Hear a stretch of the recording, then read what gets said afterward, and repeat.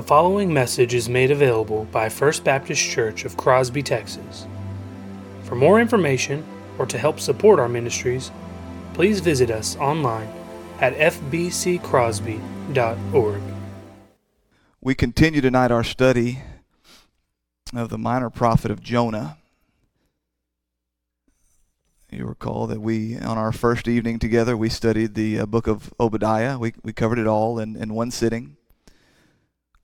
On the last Lord's Day evening, we gathered together and we began our study of Jonah. And it is, as I told you then, it's one that everybody loves. You can ask the youngest children some of the first Bible stories that they heard, and probably this is going to be among them. Between Noah's Ark and Jonah and the whale, most everybody knows and loves these stories. But as I told you when we first approached these minor prophets, much of what we will see playing out in these is a story about the sovereignty of the God of the universe, who is providentially working all things according to his will. We'll see this because much of what the minor prophets are aimed at are nations.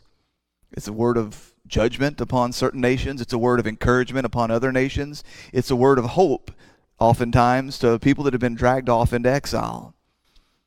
And we're reminded that the God of the universe, that the God who we serve, that the God who has promised to work all things for the good of those who love him, who have been called according to his purpose, that there is nothing in this world that can thwart his plans.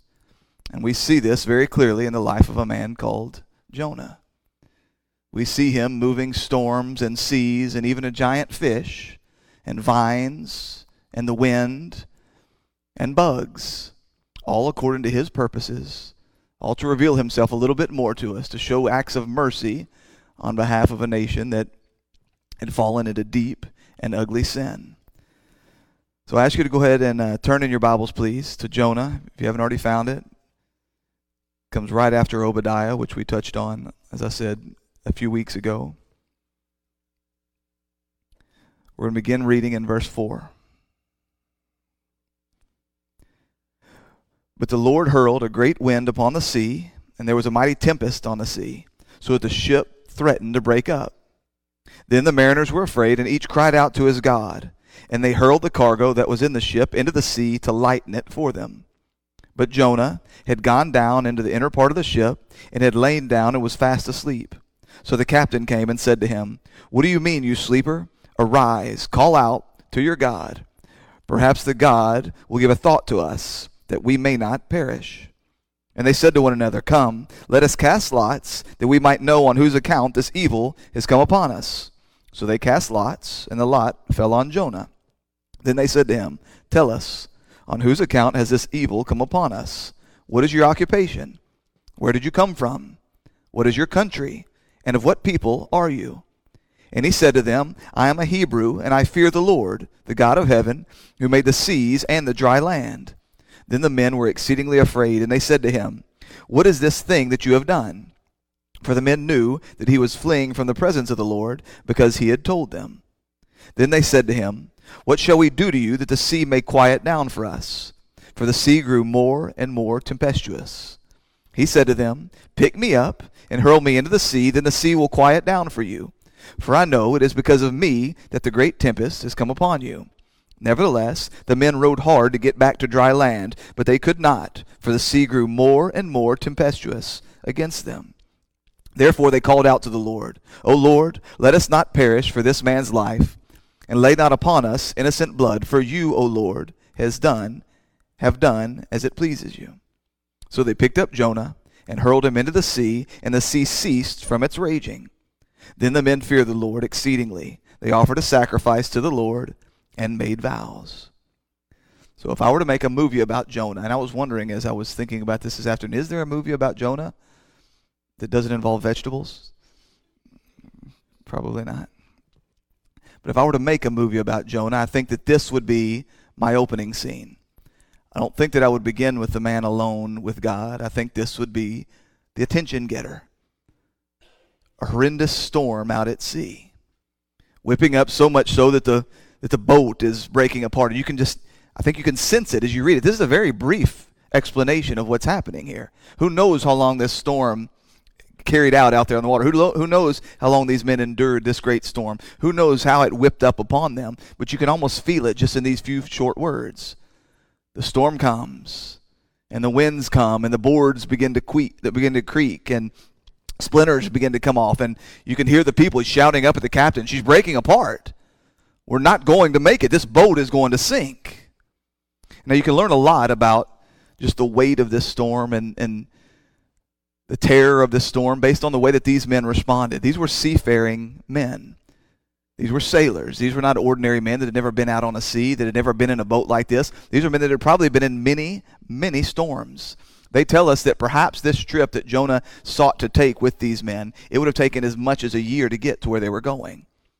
Out on the open seas for a year, you can imagine there's going to be many, many storms. But you can learn something based on the way these sailors, they responded with absolute terror. Now you have to imagine that if there were other passengers on this boat like Jonah, that struck great fear in their heart. If the professionals are afraid, we're in real trouble.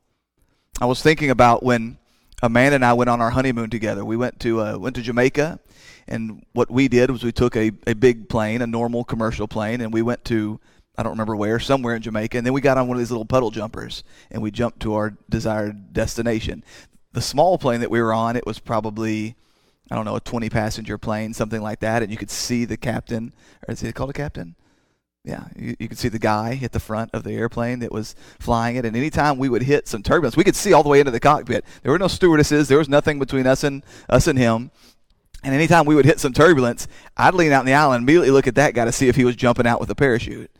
That told me what kind of trouble we were in. So if we hit something and that guy was just rocking along with one hand on his coffee and the other hand on the steering wheel, everything was probably okay. But if you hear him screaming, "Oh God, we're going down," you knew you had a problem.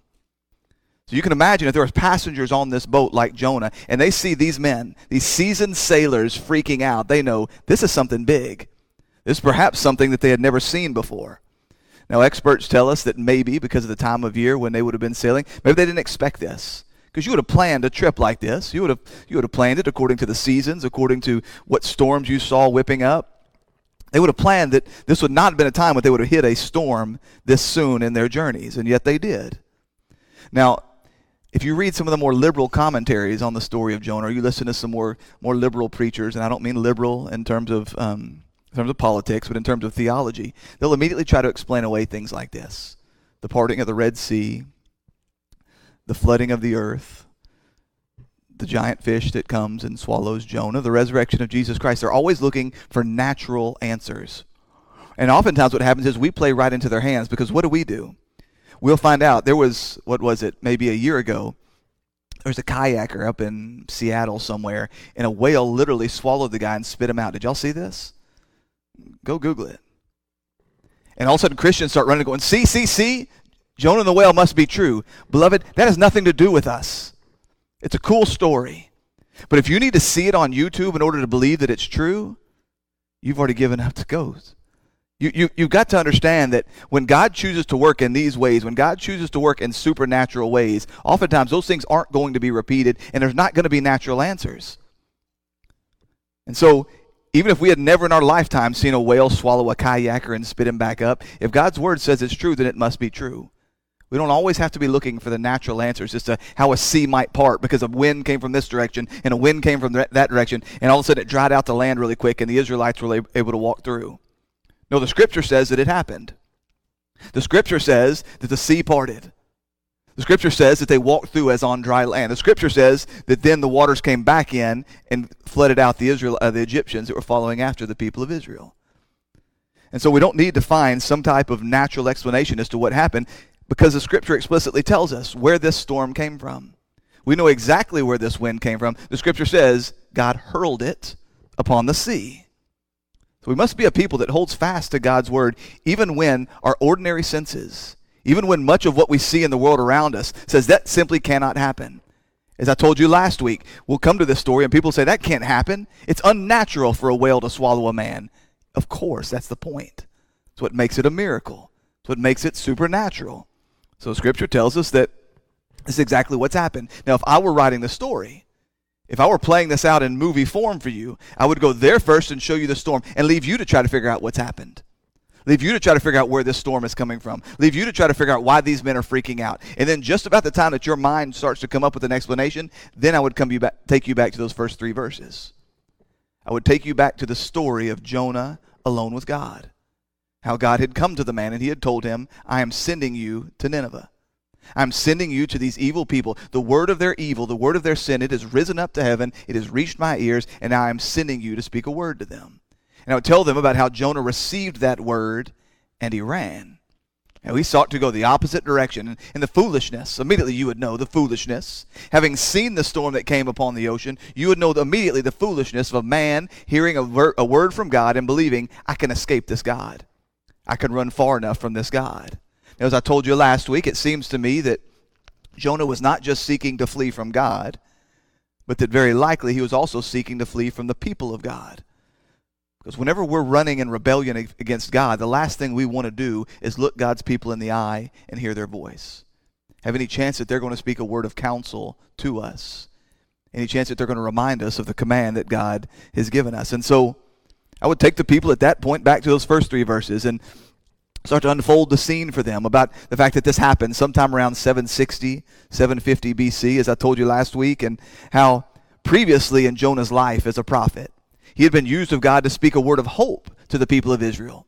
He had told them that they were going to recapture some land that had previously been theirs under the kingdom of King David, but that had then been lost.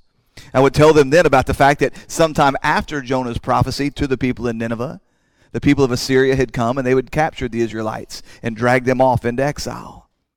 And so I would have given you an insight, a peek, I believe, into Jonah's heart. We see this towards the end of the story as Jonah tells God, see, God, isn't this what I told you would happen?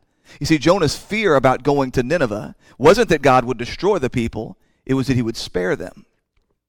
Jonah knew that God was a gracious and merciful God. Jonah knew that by very nature of him sending a prophet to the people and calling them to account for their sin, that implied within this was the opportunity for repentance. About 100 years, a little bit more than 100 years after the prophet Jonah, we read the prophet Jeremiah speaking a word from God saying that if I speak destruction upon a nation, that nation hears my warning, they repent, and they turn to me, I will not do this thing which I have promised. He knew that this was in the nature of God. We see what an incredible gift it is for the God of the universe to send someone to us to warn us about impending doom and judgment. So this was where we are leading up to this evening's text. Now, we of course know that there is nowhere we can run to escape the hand of God. It is God who has hurled, he has thrown this wind upon the sea. Now the sea was already a terrifying thing for the Hebrew people. They were people who spent much time on the sea, particularly you think about Jesus and his friends. They spent much time on the Sea of Galilee. And if you've ever been there, it really is just a big lake. It's a beautiful lake. It's a lake that has mountains at one end of it that really do form a wind tunnel where a storm can whip up very, very quickly. But it's not like the open sea. And so the Hebrew people, they were terrified of the thought of the ocean, the depths of the ocean. It was a wild thing, a primordial thing. It was a place filled with monsters and unknown type animals. So it was already a terrifying thing for them to be out on the sea like this. But then to hear that the God whom they loved, the God whom they served, the God whom they feared, would throw a great wind upon this sea and whip it up to the point that the boat that they were meant to seek safety in was cracking apart, that would have been truly terrifying. And yet the people of God, they would have surely known, as they had heard the words of King David throughout the Psalms, they would have surely known that this God whom they serve, he is the God who has formed the sea. We read in Proverbs 8:29 that he has assigned the sea its limits so that the waters might not transgress his command, and he marked out all the foundations of the earth. That this is the God who has formed the seas in their places. He has told the earth where it will form up together. He has told the ocean that you will come this far and no further. That he is the God of the sea. He has control over everything that is. And yet we're reminded that as Jonah seeks to run from God, he finds himself out here on this boat thinking that he is going to somehow escape the hand of God or the word of God or at least the people of God. We're reminded that God has Jonah right where he wants him.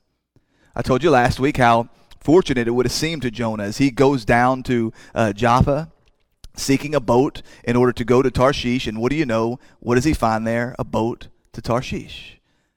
that the God of the universe will hand you the very thing you need to run from him so that he can put you right where he wants you. He had led Jonah into this place. Was Jonah sinful in running from God? Absolutely. Was Jonah in rebellion against God? Absolutely. And yet we're reminded that God was at no point caught off guard by this.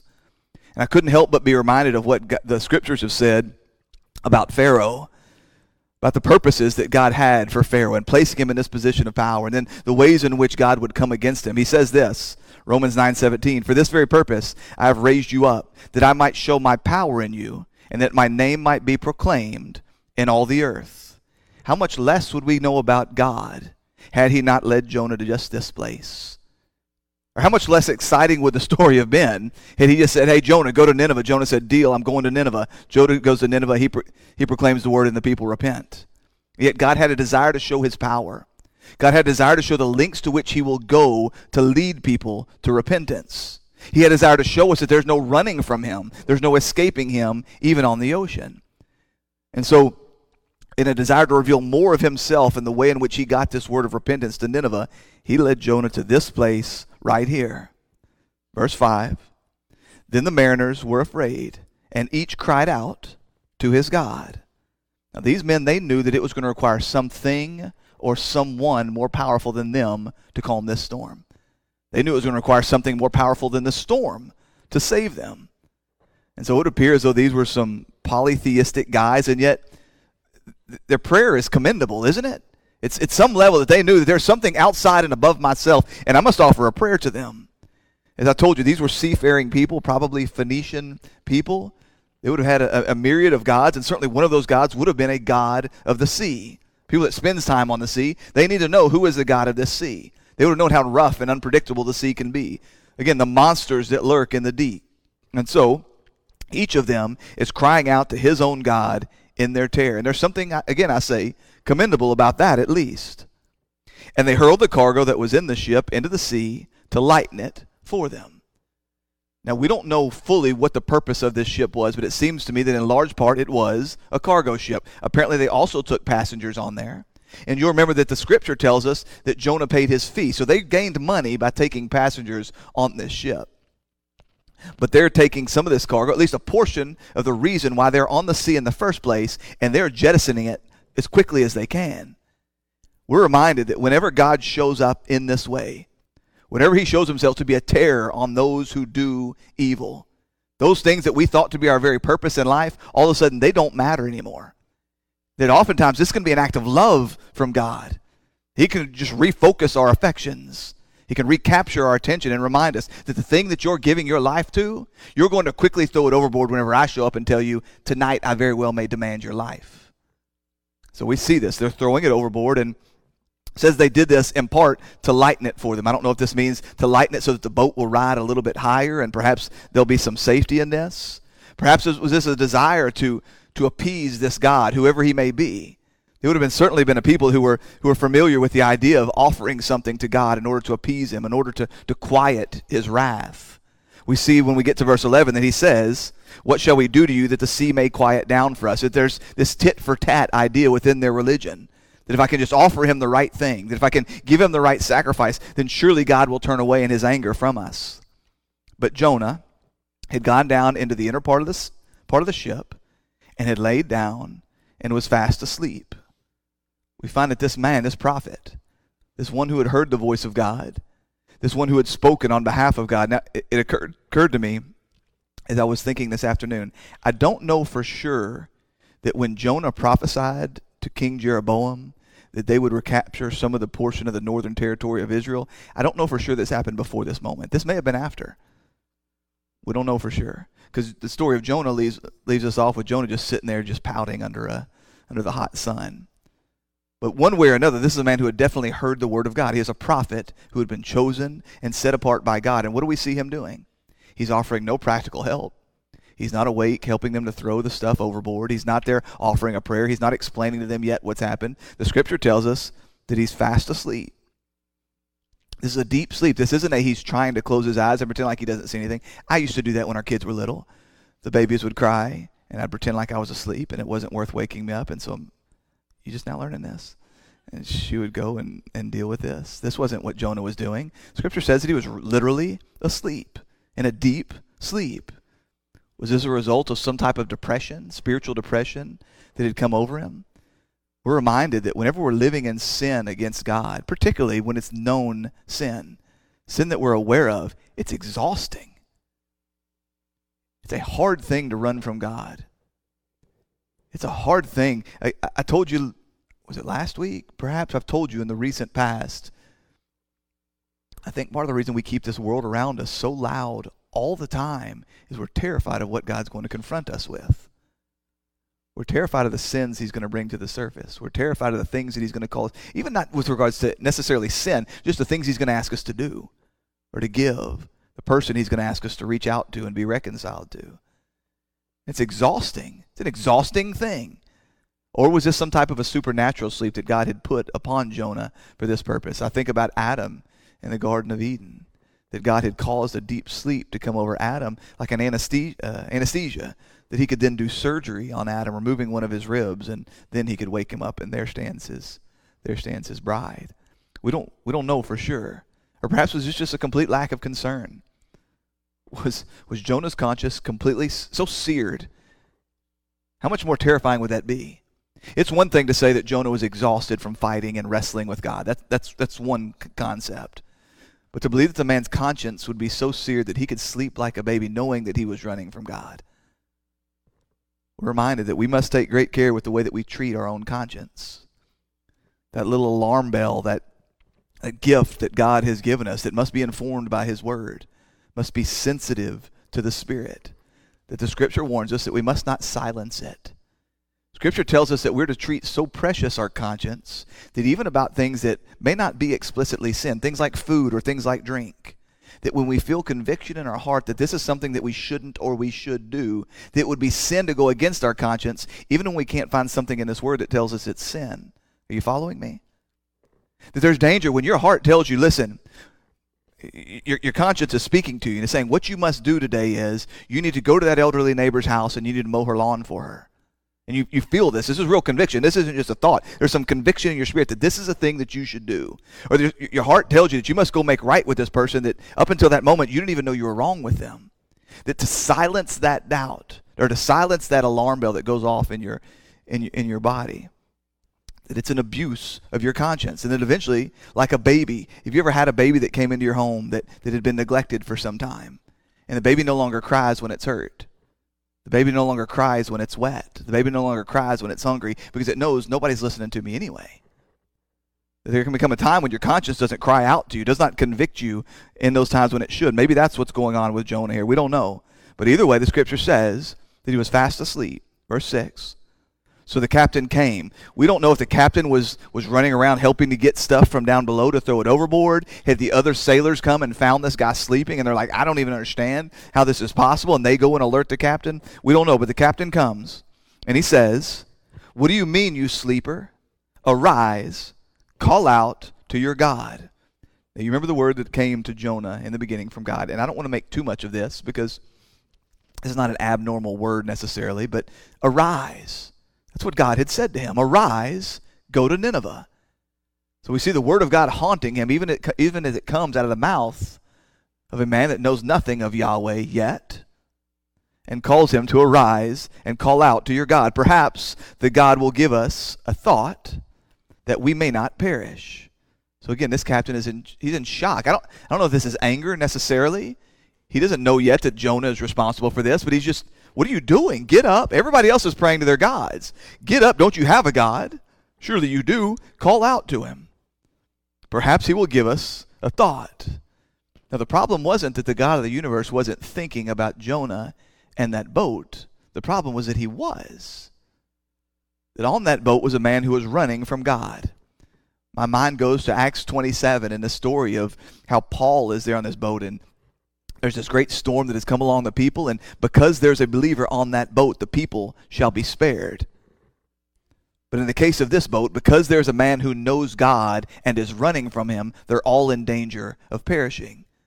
The problem isn't that God's not thinking about them. God's thinking about them greatly. God has them right where he wants them. God has sent this storm for this very purpose. That's the reason they're in this peril. I couldn't find it, and I didn't have time because it didn't come to me until right about the time we were walking in here. Maybe one of you remembers it better than I do. But somewhere between Psalm 25 and 35, there's a psalm where David cries out to God and basically says, get up off me and give me some room to breathe. Does anybody know what I'm talking about?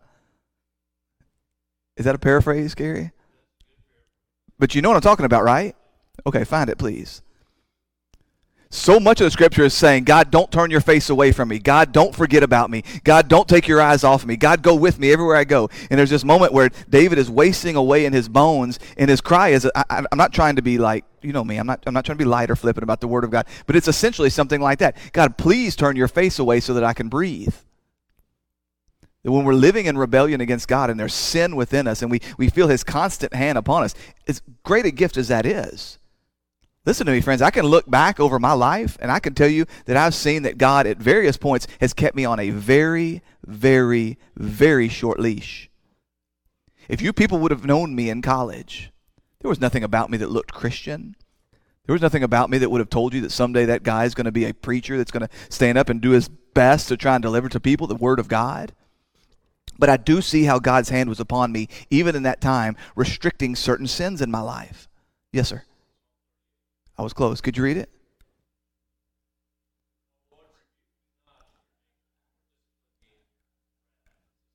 I think so, yeah.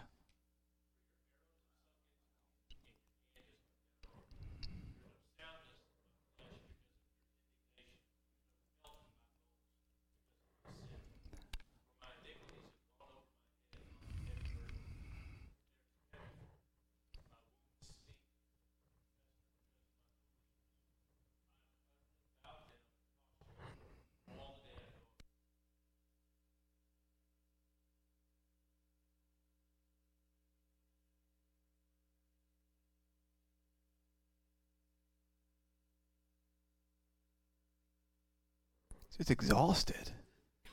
Doing battle with God is hard business. And so we see these men now, they are fixing to, because this one who is on the boat knows God. That's why they're in this mess. That's why they're on this mess. That just as, because Paul was on that one boat, they would be spared. Because Jonah was on this boat, they were about to perish. Verse 7. And they said to one another, come, let us cast lots that we may know on whose account this evil has come upon us. Now these men, they clearly believed that someone's evil was the purpose for this storm coming. Now we know that's not always the case, right? You remember that the men, they came to Jesus and they said, hey, who sinned so that this man was born blind? Was it him or was it his parents? And you remember what Jesus' response was? Neither. It was that God's power might be displayed in him. So every time we find ourselves in the middle of this kind of trial, we don't immediately look around and say, who is sinning? Who is the one that has taken some of God's spoil and buried it under their tent within the camp? That's not always the answer, but sometimes it is. Here it was, that someone had sinned against God, that's why this punishment had come upon them. And so they cast lots. Now we'll see all throughout the Old Testament, there are times when God's people, they are casting lots to discern his will. We're told about it in the book of Leviticus that the priests were to do this. We see this even in the New Testament in Acts 1, whenever the apostles are seeking one to replace Judas, that they cast lots. Now, as best I can tell, this was probably something like two colored stones. That on one color of the stone was dark or black, on the other color of the stone, on the other side of the stone was light or white. So you'd have two stones, almost like dice. You would roll them. If the two light sides were facing up, that was a yes from God. If you rolled them and they came up black, that was a no from God. If it was one black and one light, that was a try again, hold your horses, hang tight kind of answer. Now, we don't see that any longer after Acts 1 with the coming of the Holy Spirit. The Holy Spirit came upon men with the Word of God, with the Spirit of God to inform us. Now, we're not told that this is a legitimate way to make decisions at this point. That's not the purpose here, but that was an ordinary way for men to seek the counsel of their gods. But we're reminded that even those who don't know Yahweh, even those who don't have the Spirit of God, that even with regards to the casting of lots, it is still God who is in control. Proverbs 16:33, the lot, same thing, the casting lots, rolling dice, flipping a coin, spinning a wheel, whatever you want to count as the most random thing in all the world, that happens in the lap. but its every decision is from the Lord. When we say that we believe that not one single subatomic particle in all the universe moves outside the will of God, we include those things that we count as chance. We see it right here because where do the lots land? They cast the lots and they fell on Jonah. Verse 8, then they said to him, tell us, on whose account has this evil come upon us? So it seems as though they're leaving Jonah a way out. They don't know necessarily what this means yet. You understand? It's landed on Jonah, but they don't immediately go to, you're a prophet, you're running from God, we got to chunk you in the water, all that. That's not come upon them yet. They just know this has something to do with this guy. Maybe what's happening is we're going to look to him, and he's going to tell us who is at fault in this. So they're leaving him an out, essentially. They're saying, tell us, on account of whose will, on account of whose evil has this come upon us? Again, they still don't know. Maybe they believe they've offended Jonah. Maybe there's something that they have done, some food they've brought aboard, some joke they've told. Maybe there's something that they've done that has offended Jonah and thereby offended his God. Or maybe they're aiding him in evil. And so then they rattle off this list of questions. This isn't just a meaningless questions. They're seeking to find something out, very critical at this moment. So they ask 4 questions. Number 1, what is your occupation? Now you will notice he never answers that one. He never says, I'm a prophet of the Lord. I deliver God's word to men and to nations. But then the next 3 questions, they all come really pointing towards the same thing. Where do you come from? What is your country? And of what people are you? These all revolve around the same thing. Where have you come from so that we can know who is your God? You see, they were used to this idea that you had familial gods, you had regional gods, you had national gods. They wanted some concept of where have you come from so that we can know who your gods are, so that we can figure out how to appease them. Verse 9, and he said to them, I am a Hebrew, and I fear the Lord, the God of heaven, who made the sea and the dry land. Now, these are the first words we hear from Jonah in all the book. Did you notice that? And his words are, I am a Hebrew, I fear the Lord, the God of heaven, who made the sea and the dry land. Did he need to say that? If he says I'm a Hebrew, doesn't this automatically mean that I fear Yahweh? Not necessarily. There was Baal worshipers, there was Asherah poles, there was all kinds of things that had crept in to the life of the Israelites by this moment. So he tells them I'm a fearer of Yahweh. And then he goes on to give some more descriptions, because how do you explain Yahweh to these polytheists? How do you explain Yahweh, the I am, the singular God of the universe? How do you explain them to a men that believe there's a God for everything? They believe that everybody has their own God. Because you say this to them. They say, the storm is coming and we cast lots and it's because of you. So tell us what the deal is. Where'd you come from? Who's your God? He says, my God's Yahweh. Your immediate response would be, oh, okay, so Yahweh's the God of storms. Or, oh, okay, I get it. Yahweh's the God of the ocean. Yahweh's the God of cancer. Yahweh's the God of money. Yahweh's the God of marriage. Yahweh's the God of whatever it is that's sitting in front of us. He makes clear, no. My God is the God of heaven. He is the God of all that is. Remind us Psalm 95:5 that the sea is his, for he made it, and his hands formed the dry land. Oh, come, let us worship and bow down. Let us kneel before the Lord, our Maker. You know, what got the early Christians in trouble was not necessarily that they worshiped Jesus Christ as Lord. It's that they worshiped him as the only Lord. The world is very comfortable with us having a God, generally speaking. They're comfortable with us having a God. They're comfortable with us coming to worship. They're comfortable with us obeying his nice little commandments. They're fine with all that. It's when we say that he is the only God who is. Not the highest amongst other, not one among many, not just your own little path to heaven. When we say there is one God in all the universe, that's very, very offensive to him. That's where the trouble sets in. But at this moment, he's telling him, this is who I fear. Verse 10, then the men were exceedingly afraid, and they said to him, what is this that you have done? For these men knew that he was fleeing from the presence of the Lord, because he had told them. So we're not told when he told them, but apparently the answers, the back and forth. Again, I told you there's great brevity in this narrative. There's not a lot of flowy dialogue back and forth, but apparently there was more. There's at least enough for us to know that he had told these people, this is who I am and this is what I'm doing. I'm running from the presence of God. So now at this point in the story, these sailors, these Phoenicians, I think, they know as much as we do, right? If you're reading this story for the first time, or you're standing in synagogue and someone's reading this perhaps for the first time, this is all you know. God came to Jonah, God told Jonah to go, and Jonah ran. That's what the sailors know too, as of this moment. They don't know how the story ends. They don't know God's ultimate intent in this moment, but this is what they know. And you can imagine how they'd be flabbergasted then. If this God is who you say he is, Jonah, the one who made the earth and the seas, the God who is in heaven above, and by the way, Jonah, we're kind of believing you right now because we've never seen a storm like this. We're inclined to believe what you're saying because the lots took us to you. You tell us this is your God. Here's the storm. We've chunked everything we have overboard and nothing's happening. We're kind of believing you right now. That's the God you serve and you're running? Your confession doesn't match up with your life here, man. And I wonder how many of us, we run in circles where we are the only Christian around. How many of us find ourselves working in places or traveling in places or even in families where we're the only Christian for miles? And the question is, does our life match our confession? If God really is who we say he is, do people look at our life and think, I don't think you believe what you're saying to me, man? Because if half of what you're telling me about this God is true, your life would look radically different. Nothing about Jonah's life looked like he feared the God of the heavens and the earth. Nothing about Jonah's life looked like he feared a God who had literally controlled the seas. Verse 11.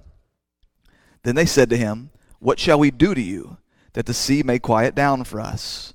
For the sea grew more and more tempestuous. Number one, that's a hard word for me to pronounce because I have a slight lisp. It's a big confession for me. It's a hard word for me to confess. To pronounce. But he continues to repeat this. You notice at every stage the storm gets worse. He's not letting up here, right? It's not. He's not playing the colder, warmer game. Warmer, warmer, warmer, and so he's letting up. No, he's pushing deeper. He's giving them no way of escape. He's funneling them down towards his purpose. Does your life ever feel like that? God, aren't I on the right track? So give me some way. That's our natural inclination. What happens? As soon as he lets his hand off, we're right back to where we were. Maybe we can find our own way out of this. No, he keeps ramping down. He's just hammering down on these guys. More and more and more tempestuous the sea becomes. So they're asking him, Jonah, you're the one that knows this God. What's it going to take to appease him? Again, these men were used to giving gifts to God, their gods. They were used to offering something to appease him, a bartering. And so you see a desperation in these men. They will do whatever Yahweh wants if they could just know what he wants. Reverse that, and that's Jonah. He knows exactly what God wants, and he ain't going to do it. Again, I tell you, how often do we come to God's word, and his will is spoken to us plain and simple. You don't need a pastor to come alongside you and help you decipher it. You don't need a degree in theology to figure it out. It's plain and simple right here. You know what God wants from you, but you make every excuse under the sun not to do it. But these men, these pagan men, these polytheistic men, at this moment they were desperate enough. You just tell us what we got to do and we're going to do it. Verse 12, he said to them, that's Jonah, pick me up and hurl me into the sea, then the sea will quiet down for you. For I know that it is because of me that this great tempest has come upon you. Jonah knows that the wages of sin is death, and he has sinned. Jonah deserves death. His belief is that the purpose for this storm is to impart that death. He believes that this storm has come to take his life in retribution for his sin. And so he thinks that the only rational explanation then is you give the sea what it wants. You give to God the payment that is due. You throw me into the sea, then the storm will have served its purpose and everything will go calm. But it does seem telling to me that Jonah didn't even offer to go on the mission, right? He doesn't barter here. He doesn't repent. He doesn't beg for mercy. He just accepted death. I'd rather die than go do what God has called me to do. I mean, maybe that's not fair. Maybe he just doesn't see another way out. But you don't hear that in the story, do you? It's not at this point that he's saying, okay, God, I give up. I submit. Just give me one more chance. What you told me to do, that I will go do. At this point, he's saying, I guess I just die then. This is just where I die. I'm so opposed to what you have called me to do, God.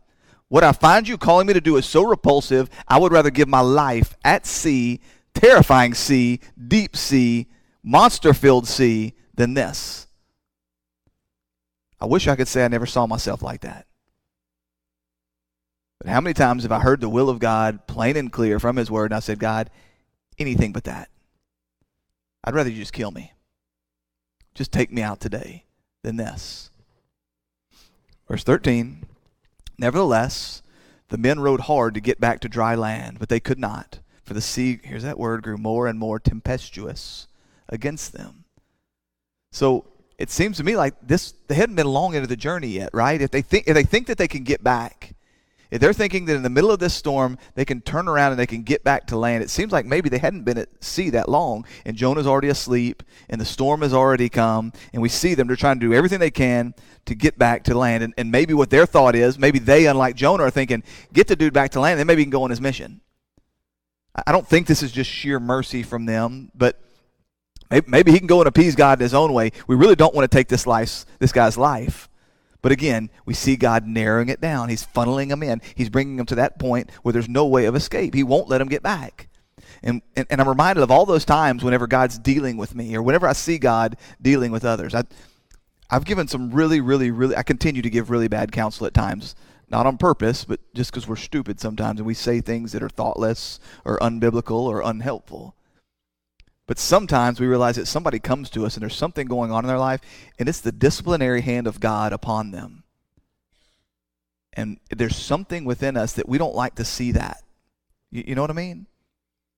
It makes us uneasy about our own sin and just human nature, right? I love you. I don't like seeing you in this place. And what are we trying to do? We're trying to lift the burden off. We're trying to remove the burden. We're trying to calm your conscience. And what does God do in that moment? He just presses down more. He says, no, this is my hand upon him. Now, this doesn't mean that every time somebody comes to us, of course, right? Well, your mom sinned, your dad sinned, that's why this is happening. That's not the story. But that we don't do people well while we excuse them in their sin. The best thing we can do for a brother and sister is we can come alongside them and we can pray. We can encourage, we can help them find sin in their life if that's what they believe is happening. I've sinned against God in some way, I need help figuring this thing out. But to consistently tell them it's okay, that's not helpful. And that's what we see these men trying to do. Trying to row back to shore instead of doing what's necessary at this moment. And I'm reminded, I can just picture that again, you're dealing with the sea and you're dealing with water and there's no controlling it. When we were at home, whenever we weren't up here dealing with Hurricane Harvey, before we started the shelter here, and we were at home and we were watching the floodwaters come, and we're the highest part on the property, but watching the floodwaters kind of rise and not knowing, are they going to come into, is it going to come into our house, going to come up the slab, what's going to happen here? I remember the helpless feeling, realizing there's literally nothing I can do. Like I can build some little sandbags and throw them out there, but the reality is this thing keeps rising. It's just happening. Can you imagine being out on the sea? There's nothing you can do. There's no power strong enough to row back. And so what do they say? Oh Lord, you have done as it pleases you. They're saying, God, this is of you. This is your will. You have led us here, and we submit. You have done all of this. It is your desire, clearly, that we would throw Jonah into the sea. You see, their fear, of course, because what do they say there? They cry out, for one. Therefore, I skip verse 11. Therefore, they call out to the Lord. So we see these non-Hebrews crawling out to the name of Yahweh. O Lord, let us not perish for this man's life. Verse 14, excuse me. O Lord, let us not perish for this man's life, and lay not on us innocent blood. So, Jonah's not innocent, but there's been no trial yet, right? They don't really know what's going on. Maybe Jonah's confused. Maybe he's crazy. Maybe this is a suicide mission. We don't know what's going on. But it comes clear to them at this point, God, you are the judge. You are the executioner. You have passed judgment. This is what you want. And so we're going to throw the guy overboard.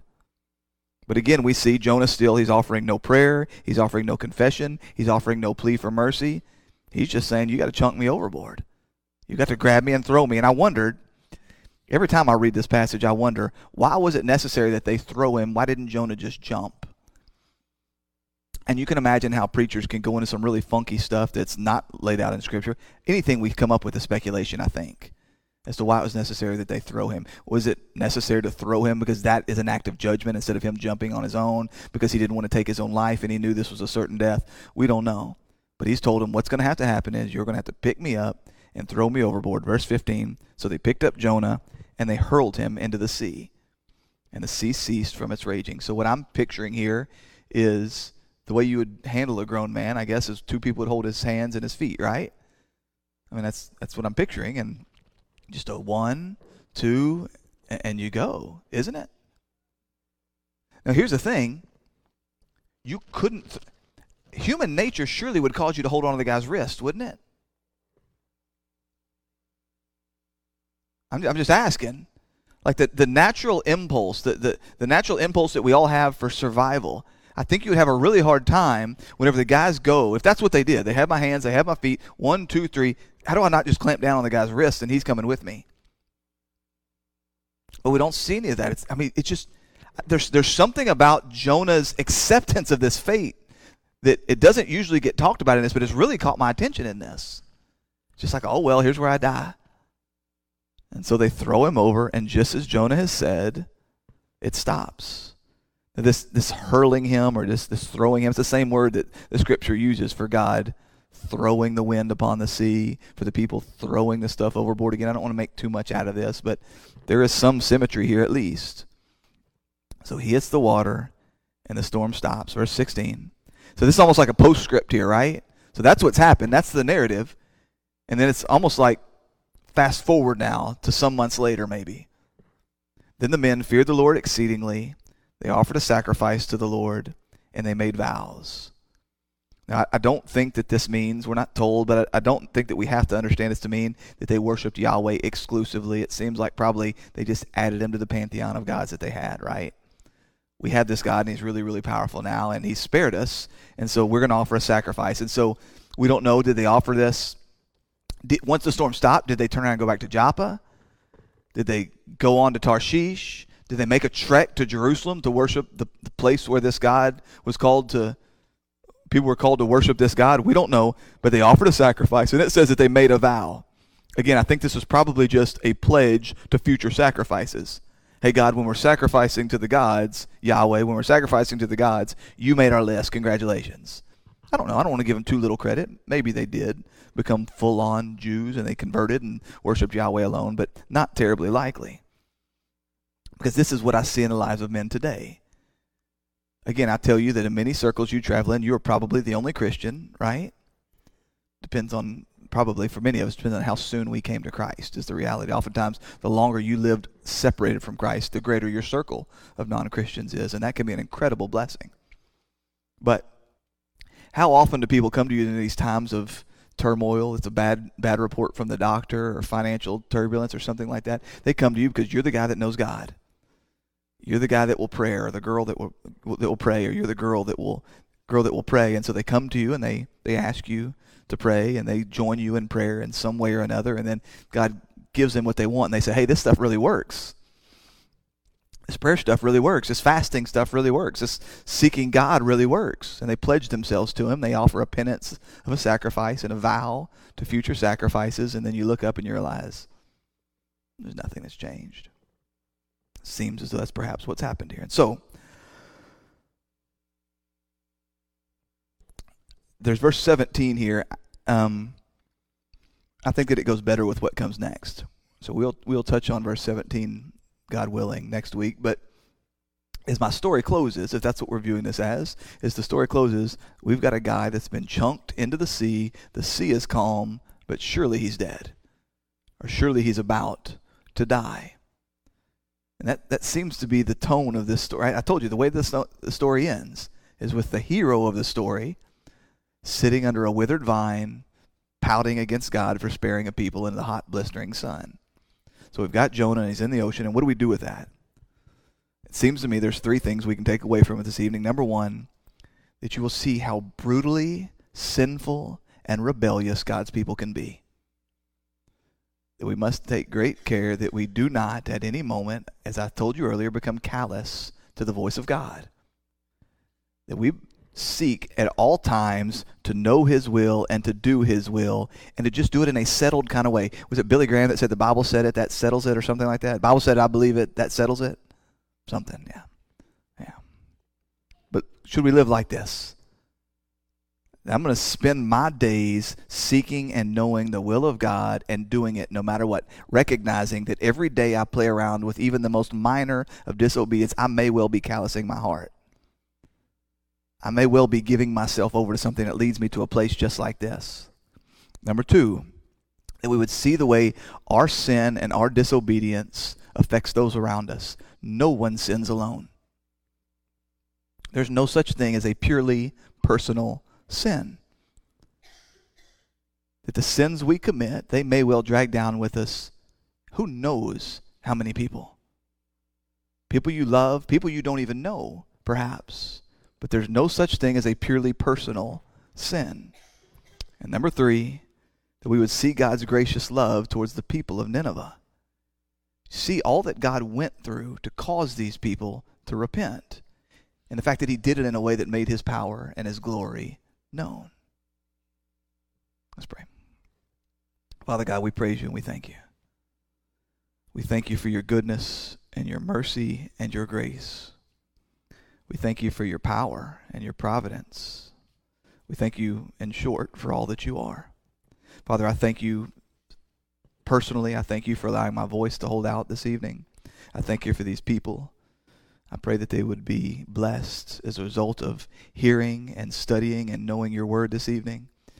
Father, I pray for this group that's about to meet down the hall as they discuss financial matters, Father, and their own personal finances. I pray that you would bless them in that.